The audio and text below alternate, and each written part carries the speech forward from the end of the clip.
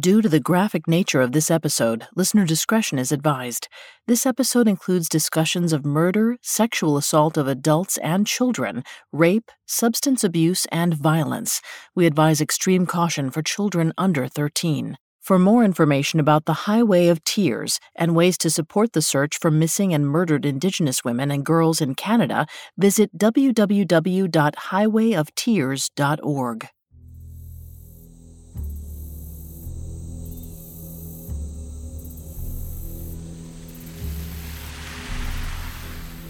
She already knew the risks. Everyone did.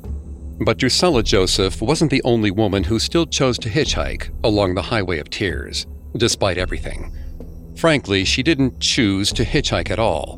When there's no other way to get around, even the most dangerous option is better than nothing at all. In 2016, Drusilla was unemployed, mostly relying on her boyfriend's disability paycheck to get by. She didn't have money to buy a car.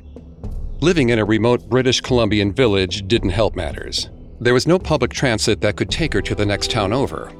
So if she wanted to go anywhere, there was only one option: hitching a ride.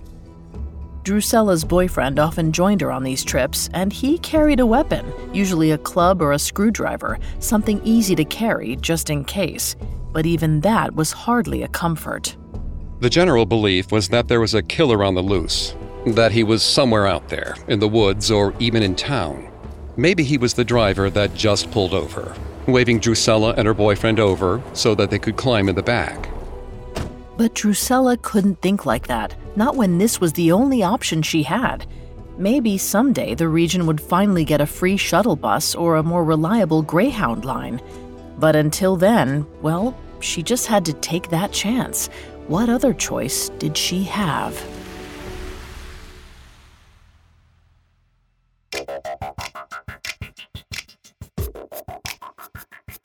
Hi, I'm Greg Polson. And I'm Vanessa Richardson.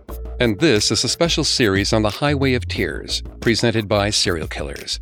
We're taking a closer look at this lonely collection of roads that crisscross the British Columbian landscape, a region that has been the site of countless missing persons and homicide cases. Over 3 episodes, we're grappling with the history of these crimes, the bigger issues at play, and how communities are taking action to protect themselves. Last time, we followed one of the oldest cases along the Highway of Tears, Gloria Moody. And through her story, we looked at the challenges that Indigenous communities have to confront when their loved ones go missing. Today, we're going to address another difficult question. Why does this keep happening? How is it possible that so many people have died in this one place over such a long period of time? There's no easy way of answering that, but in this episode, we'll explore some large-scale issues that make it easy for these crimes to continue. Within that context, we'll learn about 2 serial killers who each took advantage of an already bad situation. We've got all that and more coming up. Stay with us. There's no better feeling than a personal win, and the State Farm Personal Price Plan can help you do just that. Talk to a State Farm agent today to learn how you can bundle and save with the Personal Price Plan. Like a good neighbor, State Farm is there. Prices are based on rating plans that vary by state. Coverage options are selected by the customer. Availability, amount of discounts and savings, and eligibility vary by state. This episode is brought to you by Visit Williamsburg. In Williamsburg, Virginia, there's never too much of a good thing. Whether you're a foodie, a golfer, a history buff, a shopaholic, an outdoor enthusiast, or a thrill seeker, you'll find what you came for here and more. So ask yourself, what is it you want? Discover Williamsburg and plan your trip at visitwilliamsburg.com. Hi, I'm Daniel, founder of Pretty Litter. Did you know cats tend to hide symptoms of sickness and pain? I learned this the hard way after losing my cat, Gingy. So I created Pretty Litter, a health monitoring litter that helps detect early signs of illness by changing colors, saving you money and potentially your cat's life. Pretty Litter is veterinarian developed, and it's the easiest way to keep tabs on your fur baby's health right at home. Go to prettylitter.com and use code SPOTIFY for 20% off your first order and a free cat toy. Terms and conditions apply. See site for details.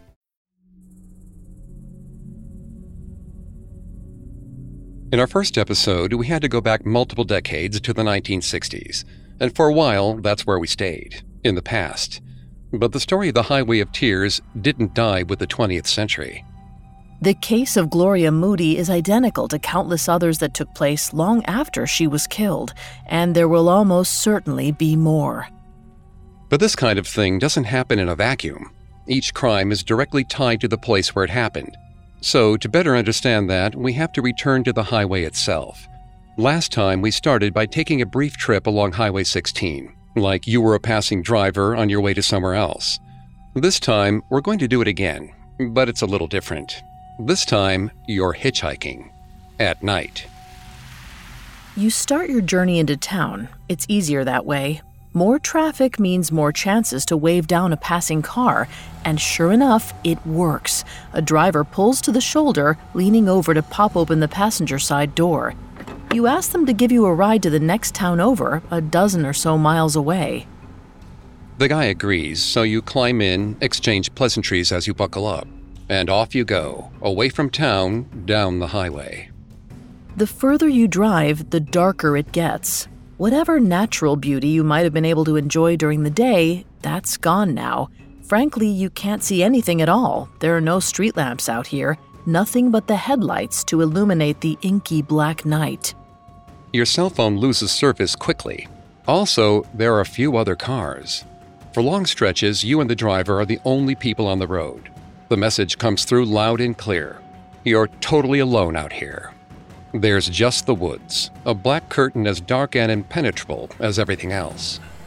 Once in a while, the headlights might catch on a figure in the dark, the reflective eyes of a deer somewhere in the woods, or an owl flitting across the road. And sometimes those beams might briefly illuminate a woman's face as she stands on the shoulder, thumb extended. But your driver doesn't slow down. He already has his charge for the night. The car zooms by, its taillights leaving the woman in a ghostly red glow. She'll have to wait for someone else to give her a ride. But that face, it's hard to shake. Maybe you shift in your seat ever so slightly, your gaze fixed outside the passenger window. Perhaps your hand wanders into your pocket where you've brought a small knife, just in case. After all, you've heard the stories. You've seen the signs. You know that it's dangerous to hitchhike. But when there's no other option, well, you have to make do with what you've got. When we talk about the Highway of Tears, we often do so through stories about individual people. One person who was hitchhiking who got into the wrong car.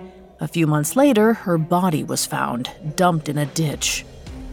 Fixating on singular cases, it can sometimes feel like the problems that plague this region come down to individual choices. If people go missing when they hitchhike, well, then the solution is just not to hitchhike. There's signs all along Highway 16 that state that very warning. Girls, don't hitchhike on the Highway of Tears. It's tempting to want to stop there, to really have it be that easy. If it is just a matter of avoiding danger, then that should be pretty straightforward, right? But of course, it's not nearly that simple. Frankly, nothing about the Highway of Tears is simple. So, before we jump into today's story, we need to spend some time in this place. To expand beyond individual cases and take a broader look at the region itself.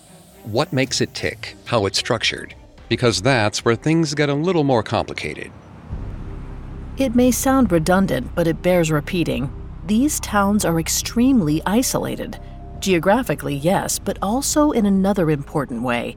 They're isolated from infrastructure. And this lack of access plays a major role in the ongoing issues of the Highway of Tears.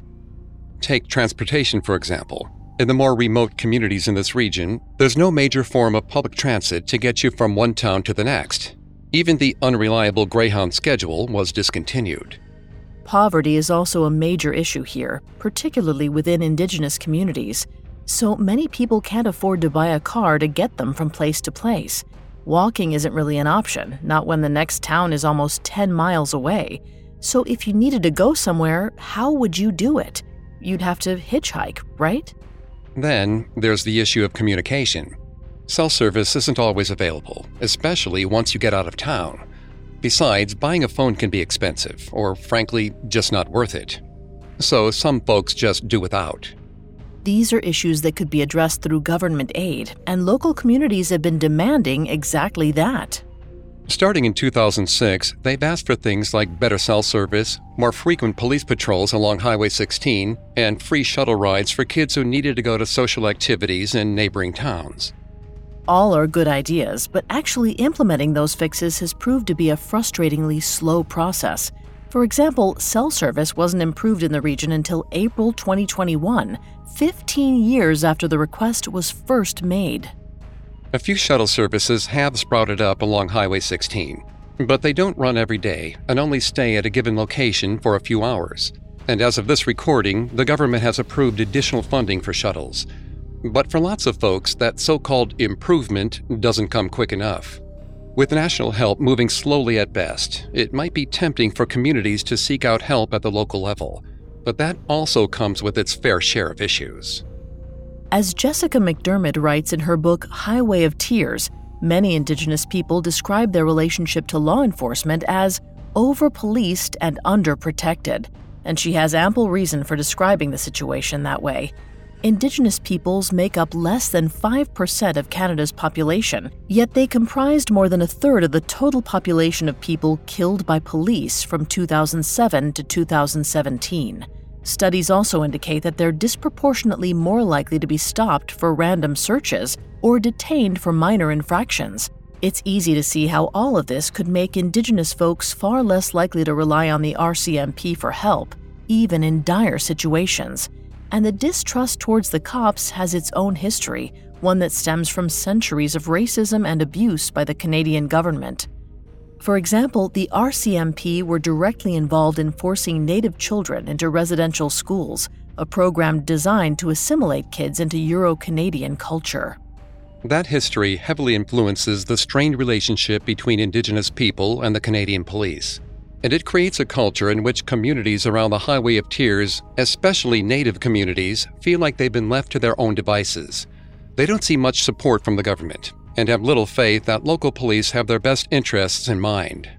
This is even more true for people in high-risk situations, people who are often underprotected by the community at large, sex workers, people struggling with addiction, folks with disabilities. Having access to free transit, better cell service, a generally safer community, all of this would directly help these populations.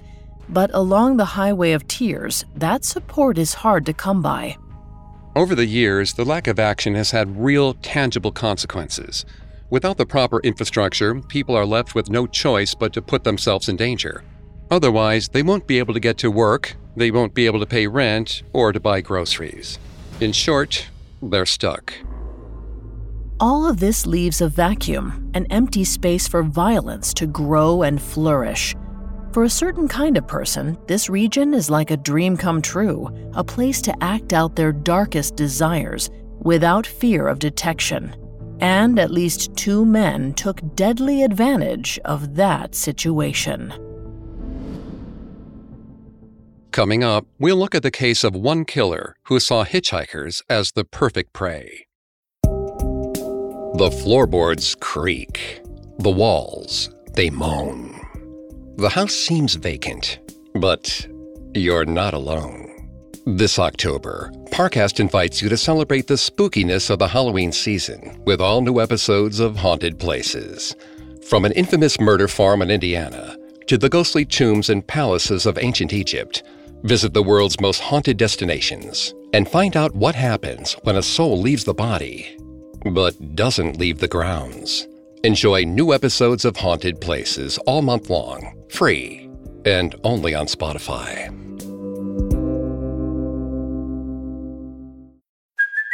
Hey, it's Kaylee Cuoco for Priceline. Ready to go to your happy place for a happy price? Well, why didn't you say so? Just download the Priceline app right now and save up to 60% on hotels. So whether it's Cousin Kevin's Kazoo Concert in Kansas City, go Kevin, or Becky's Bachelorette Bash in Bermuda, you never have to miss a trip ever again. So download the Priceline app today. Your savings are waiting. Go to your happy place for a happy price. Go to your happy price, Priceline. Now back to the story.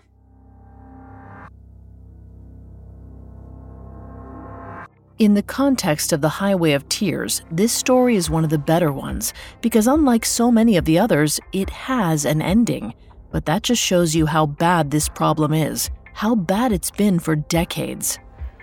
On October 9, 1981, Jean Mary Kovacs was out drinking in Prince George. She was there for several hours, downing a bit too much booze, it seemed. At some point in the evening, she was removed from the bar. After that, she went home and drank some more, but she didn't stay there for long. In the late hours of the night, Jean took a cab out of Prince George down Highway 16. She had the driver pull over at an intersection with the old Caribou Highway. She planned to hitchhike from here. It's not entirely clear what her plans were, but she told the driver that she was on her way to either Jasper or Edmonton. Both of these places are exceedingly far away, even to drive. Jasper is nearly a 4-hour drive, while Edmonton is even further, a 7-hour trip by car. Jean stood at the side of the road as the glow of the cab's taillights faded away. Getting to either city would require hitchhiking several rides, so she had a long night ahead of her. Maybe she thought she'd meet some nice people along the way. But that cab driver was the last person to see Jean alive, except, of course, for her killer. Her body was found on October 11th in a wooded area near the city of Purden Lake, about 40 minutes away from Prince George. She was naked and had been sexually mutilated, but it was a gun that killed her. She'd been shot in the head with a .22 caliber bullet. If there was an investigation into her death, it didn't find anything conclusive.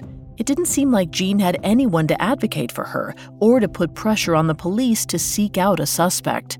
Things could have stayed like that. The mystery of Jean Mary Kovacs could have just faded into oblivion like so many other murders in the region. But within a month, another death cast her death in a different light, because this case was very, very similar.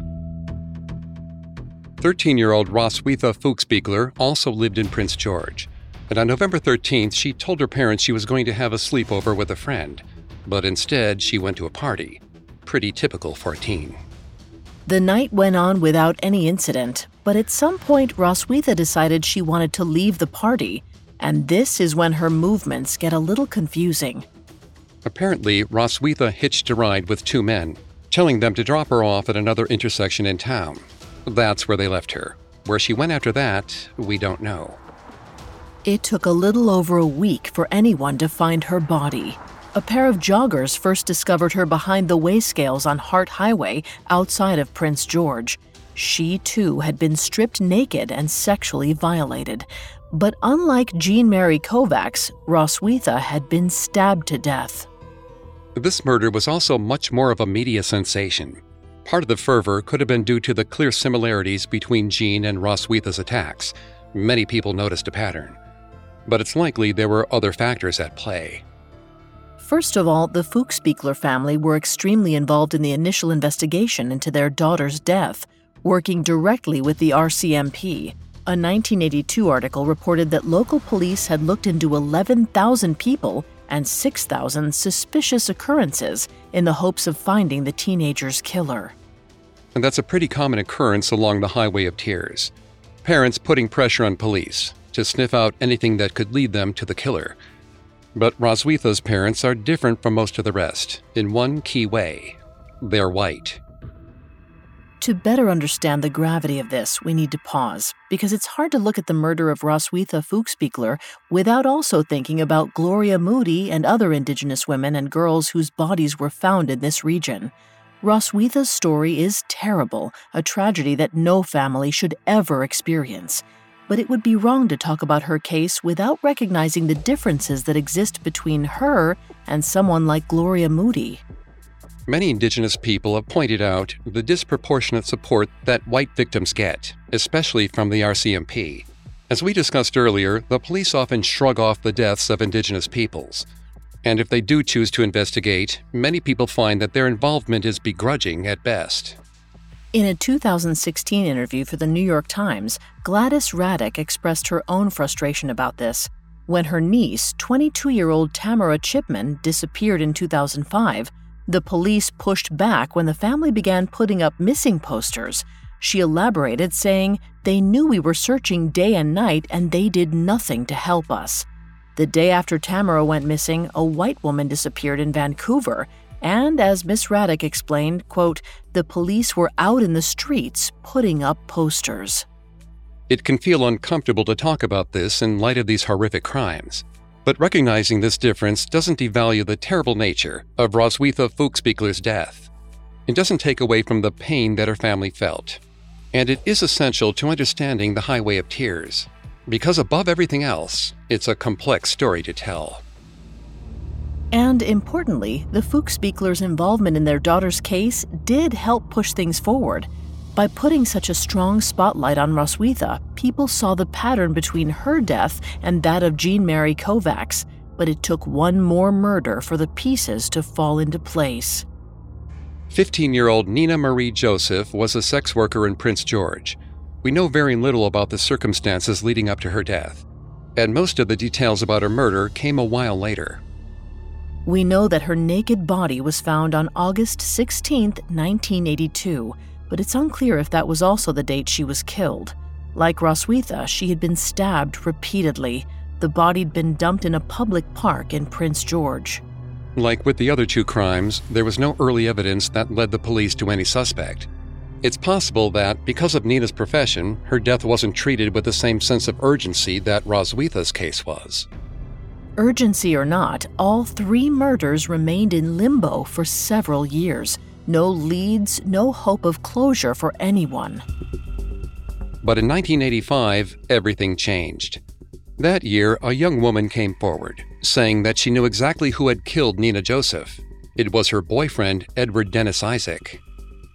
Isaac's girlfriend told the authorities that she helped him move Nina Joseph's body to the park.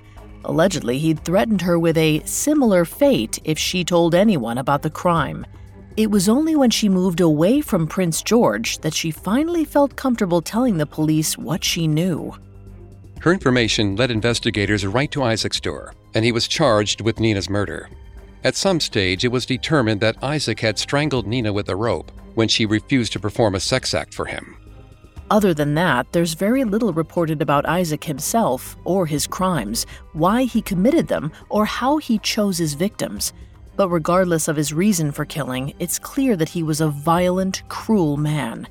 During the investigation into Nina Joseph's death, a witness told the police that Isaac had also confessed to killing Roswitha Fuchsbichler. And shortly thereafter, in 1988, another witness came forward, saying that Isaac had told them in great detail exactly how he killed Jean Mary Kovacs. According to the witness, Isaac and his brother had picked Jean up and drove her to a remote logging road. There, they raped her, shot her, and left her body in the brush. By the end of the decade, Isaac had been convicted of all three murders and was given 3 life sentences without the possibility for parole for 15 years. In theory, that means he was first eligible for parole in 2003, but as far as we know, he hasn't been released. In a way, this part of the story has a happy ending. Edward Dennis Isaac was found, convicted, and sent to jail. But even that doesn't feel especially satisfying. And like we mentioned earlier, it's important to recognize that this case is the exception to the rule. In telling this story, we have to remember the countless others that are never told, murders that were ignored by the police or investigations that were never resolved. Edward Dennis Isaac is a perfect example of how a person can take advantage of the lack of infrastructure along the Highway of Tears. No public transit means more hitchhikers. And for Isaac, more hitchhikers meant easy targets. And as we travel along these lonely roads, we'll see other ways that people have taken advantage of the issues at play in this region. Because hitchhiking is just one piece of the puzzle. Coming up, we'll explore the case of the so-called Highway of Tears killer. This episode is brought to you by Etsy. Sound the gifting panic alarm. You need to get an amazing gift. Wait, no, the perfect gift. Relax. Now you can use gift mode on Etsy. Gift mode on Etsy takes the stress out of gifting, so you can find the perfect item for anyone and any occasion. It's easy. Just tap or click gift mode on your Etsy app or Etsy.com. Then answer a few short questions about who you're shopping for and what they like. And gift mode instantly gives you curated gift ideas based on hundreds of personas. Now it's simple to find gifts made by independent sellers for all the people in your life. So whether you need a housewarming gift for the new homeowner or a birthday present for the pickleballer, Gift Mode has you covered. Need to find the perfect gift? Don't panic. Try Gift Mode on Etsy now. The Hargan women seemed to have it all. We were blessed. My mom was amazing. But detectives would soon discover inside the house there were the bodies of 2 women. A story of betrayal you would struggle to believe if it wasn't true. I am just praying to God, this is a sick joke. From 48 Hours, this is Blood is Thicker, the Hargan family killings. Listen to Blood is Thicker, the Hargan family killings, wherever you get your podcasts. Now back to the story. By now it should be clear that hitchhiking is a massive issue along the Highway of Tears, one that won't go away without massive structural change. It makes people, especially women, vulnerable to violence. But that's not the only problem at play here, not by a long shot. The following case is in some ways similar to that of Edward Dennis Isaac, one killer targeting an especially vulnerable victim pool. But this time, we're not talking about hitchhikers. We're talking about sex workers. Like hitchhiking, sex work in this region is intrinsically tied to structural failures, to neglect, to racism. And these big issues have real, tangible consequences for individual people. 35-year-old Jill Stuchenko had been missing for 4 days. When the police found her body on October 26, 2009, she had been beaten to death and left partially buried near a popular jogging spot in Prince George. It isn't clear how long Jill was there before someone discovered her, or whether she'd been killed at that location. Frankly, the police didn't offer much information at all. It took the RCMP until November 1st to positively identify her in the press, despite the fact that she'd already been reported missing. For her fellow sex workers, the news of Jill's death was their worst possible fear realized. There was no question in their minds about how this happened. It was a client date gone very, very wrong. What's worse, there was no way to keep everyone else safe on future dates. Nobody knew who the killer was. Any John could be that guy. But without any leads, all that Jill's coworkers could do was continue working and hope for the best. What they got was the worst. It took almost a year for it to happen again. But this time, 2 women went missing on the same day. 23-year-old Natasha Montgomery was described as living a high-risk lifestyle. She might not have been a full-time sex worker, but it seems that she occasionally relied on sex work to purchase drugs. She was last seen in late August of 2010 in Prince George, and then no one heard from her for weeks. So, on September 23rd, someone reported Natasha missing. 35-year-old Cynthia Frances Moss was also reported missing that day, and it's worth spending a little more time with her before we move forward. Cynthia's background is, unfortunately, a perfect example of the way that structural issues can cause irreparable damage on the individual level. Unlike some of the other victims in this particular story, Cynthia was Indigenous, and that one factor makes all the difference. From birth, Cynthia struggled with symptoms of what might have been fetal alcohol disorder. The true nature of her illness was never determined, largely because of a bureaucratic issue. It wasn't entirely clear whether the national or provincial government bore the responsibility for First Nations health care. So, Cynthia fell through the cracks. As an adult, Cynthia struggled with drug addiction, an issue that has plagued Indigenous communities in northern British Columbia for centuries. We already know there is limited government aid offered to people in this region, and that includes addiction counseling. In other words, Cynthia was caught in a cycle that was practically impossible to escape. As her sister explained to Alaska Highway News, Cynthia didn't get the support she needed. That alone put the last nail in her coffin. On October 8th, RCMP officers were patrolling a wooded area off Highway 18 near Prince George. It was a spot frequented by local sex workers, and the police were there to investigate various missing persons cases. But quickly, the sniffer dog picked up on something. There in the pine needles was a woman's body. She'd been brutally killed with a pickaxe. It took fingerprint analysis to identify her as Cynthia Moss. After Cynthia's body was discovered, the RCMP announced that 30 to 40 investigators had been assigned to her case. The authorities also asked the public to come forward with any information that could lead to her killer's capture. But nothing came of the search, at least not that we could find. For well over a month, there were no leads, no developments. By November of 2010, the victims' families were starting to feel less hopeful. The killer was somewhere out there, but no one had any idea where. And there was no clear plan for how the cops were going to find him. As it turned out, it was pure luck. On the night of November 27th, an RCMP officer was maneuvering his patrol car over the snowy surface of Highway 27 near the town of Fort St. James. It was an extremely quiet night, the car headlights serving as the lone source of light among the trees. All of a sudden, the silence of the night was ripped open as a truck sped onto the highway from a dark logging road. The officer immediately switched on his lights, pursuing the vehicle as it weaved erratically across the tarmac. At some point during the pursuit, the RCMP officer called for backup, and eventually the truck slowed, pulling to the shoulder.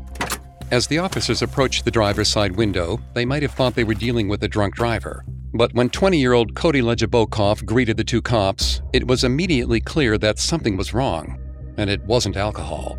His chin, his legs, even his shoes were stained red with blood. When they asked him about it, Legibokov explained that he'd been poaching deer, which was a bloody activity, and at first the officers believed him. Poaching was a finable offense, so it only made sense that the young driver might try to escape the police. Figuring that this was the worst of it, they called a conservation officer to check the whole thing out. In no time, the third policeman arrived and began retracing the path that the truck tires had made in the snow. He followed them down a logging road, peering through the dark for any sign of a deer carcass. As he approached a gravel pit, he saw a dark form on the ground.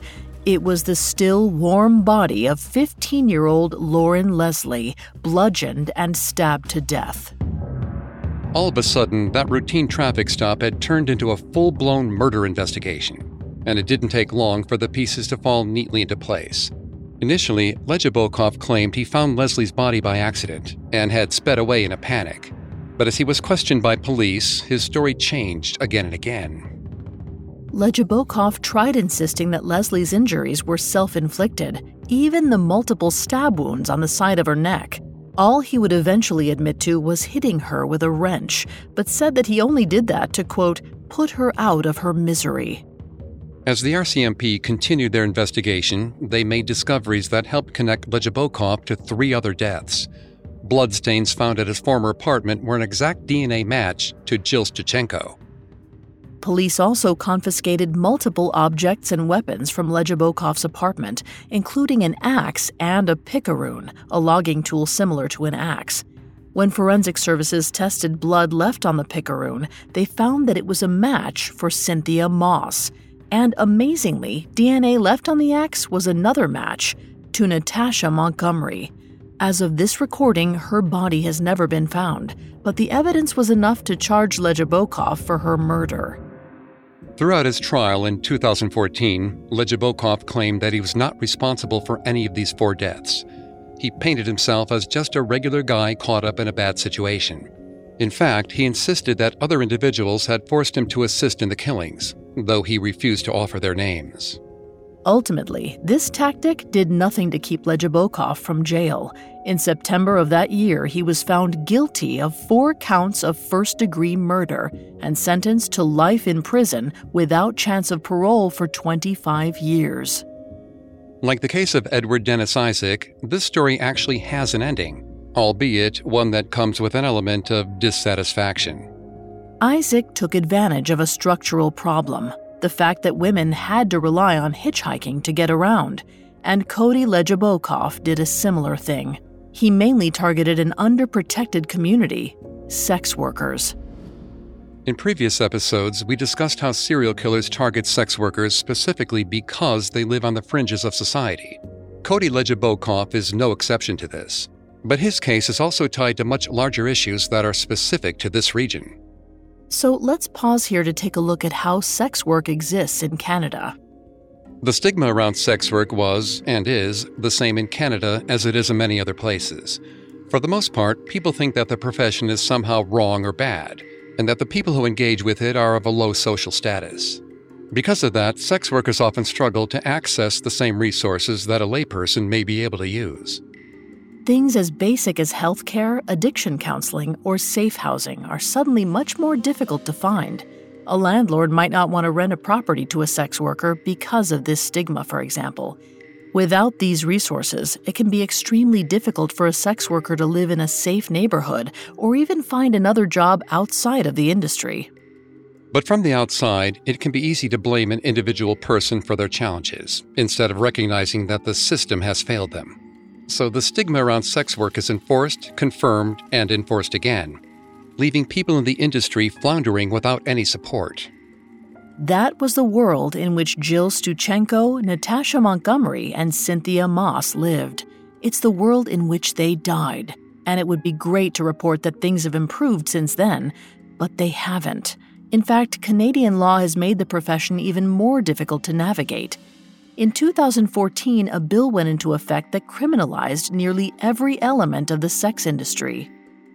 The act of sex work remained legal, but the purchase of those services or making any money from that work, those things were now criminal offenses.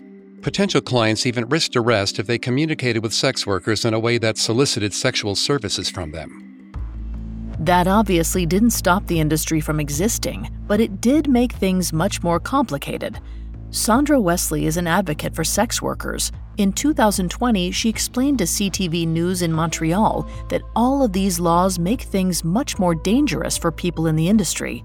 She said, "We have to make more and more compromises in terms of our safety so the client feels safe from arrest. There are many safety precautions that are no longer possible under these new laws. Before the 2014 bill went into effect, women in the industry could vet any potential client. Even leaning over the passenger window of someone's car could provide helpful information about that person, what their personality was like, and if their vehicle looked safe. It wasn't a foolproof system, but it was better than nothing. But now, those basic safety precautions are no longer possible. Spending too much time with a client out in the open endangers both parties." Wesley said that now, sex workers, quote, have to jump in the car really fast as soon as it slows down to avoid any detection. For many people, this 2014 bill made a bad situation even worse. The relationship between sex workers and the authorities has never been good. But now there's even less incentive to seek out help from the police if and when it's needed. When you work in an illegal industry, there's no guarantee that the cops would want to help you in the first place. And now, if anything, you might be the one going to jail if you get the police involved. This isn't a unique problem here in northern BC, but it's yet another element that makes the Highway of Tears a dangerous place. Abuse and violence goes unreported, and as we've seen, there are plenty of people willing to take advantage of that. The region is in an impossible situation. The problems here are massive, and they don't get fixed overnight. While locals wait, the stakes get higher and higher. Along the Highway of Tears, every day spent without change could mean yet another death. Something has to be done, and quickly. But what exactly can be done? That's a whole other episode.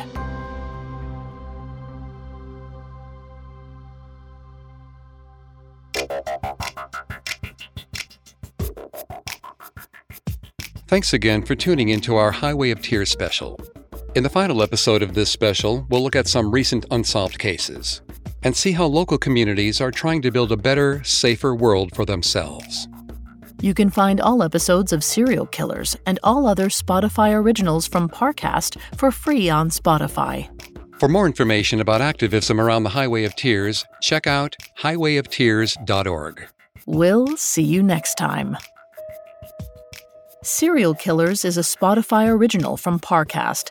Executive producers include Max and Ron Cutler. Sound design by Michael Motion, with production assistance by Ron Shapiro, Nick Johnson, Trent Williamson, and Carly Madden. This episode of Serial Killers was written by Georgia Hampton, edited by Joel Callan and Abigail Cannon, fact-checked by Anya Bayerly, researched by Brian Petrus and Chelsea Wood, and produced by Joshua Kern. Serial Killers stars Greg Polson and Vanessa Richardson.